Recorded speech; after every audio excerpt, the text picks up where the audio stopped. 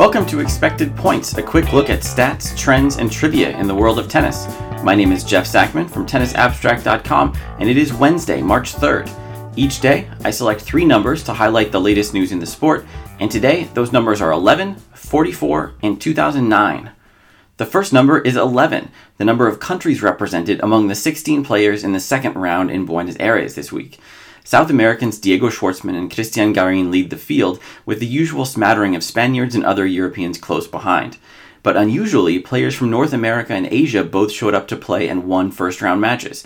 Francis Tiafoe, one of the few U.S. men who doesn't actively avoid the clay, breezed through his first-round match yesterday against Facundo Bagnis, an Argentine who reached last week's semifinals in Cordoba. An even bigger surprise was an Indian, Sumit Nagal, who won his first tour-level match on clay by knocking out João Sousa in only 70 minutes. Second-round action will likely whittle the field back down to the typical array of Spanish speakers, but for the moment, Buenos Aires has a field as cosmopolitan as the city itself. Our second number is 44. In Rotterdam yesterday, Alex de Minaur and John Millman played a 44-stroke rally in an opening round clash between Australians. It featured the usual array of Millman's bruising backhands, de Minaur's scampering and retrieval, and defensive shots that erased any small advantage the other player had attained. On the 43rd shot, Millman upped the ante, hitting a sharply angled forehand that took his countryman well off the court. De Minaur barely reached the ball, stretched out his racket, and flicked a down-the-line winner into the corner in defiance of the laws of physics. Millman dropped his racket in disbelief, and had fans been in the arena, the Aussies would have gotten a much longer, much-deserved break while the applause died down.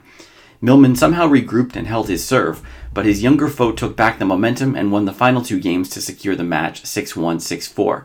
The 23-year-old shotmaker goes on to play Kei Nishikori in Wednesday's second round. Today's third and final number is 2009, the Tennis Abstract ELO rating of Garbine Muguruza. It's good for an 8th-place tie with Serena Williams, ahead of the likes of Alina Svitolina, Karolina Pliskova, and Jennifer Brady, even though Muguruza trailed all of them in the official rankings. Due to some bad draw luck and pandemic-related adjustments to the WTA ranking algorithm, the Spaniard sits at number 16 on the WTA computer and is unseeded in this week's star-studded Doha event. Few players looked better last month, though. She reached the final of the Yarra Valley Classic and earned a match point against Naomi Osaka in the 4th round of the Australian Open. As a dangerous floater in the Doha draw, her second-round foe today is Aryna Sabalenka, the 3rd seed, and, again, according to ELO, the strongest contender in the field. Both ladies have a right to wonder at the injustice of 2 of the 3 best players in Doha facing off in the round of 16. That's it for today's episode of Expected Points. For longer-form tennis talk, check out the Tennis Abstract podcast, which features recent interviews with authors Joe Posnanski and Dave Seminara. And please let me know what you think about the show on Twitter at Tennis Abstract, and help others find the show by leaving a review on iTunes. You can subscribe on iTunes, Spotify, and Stitcher, and you can always find the latest episode at tennisabstract.com. Thanks for listening.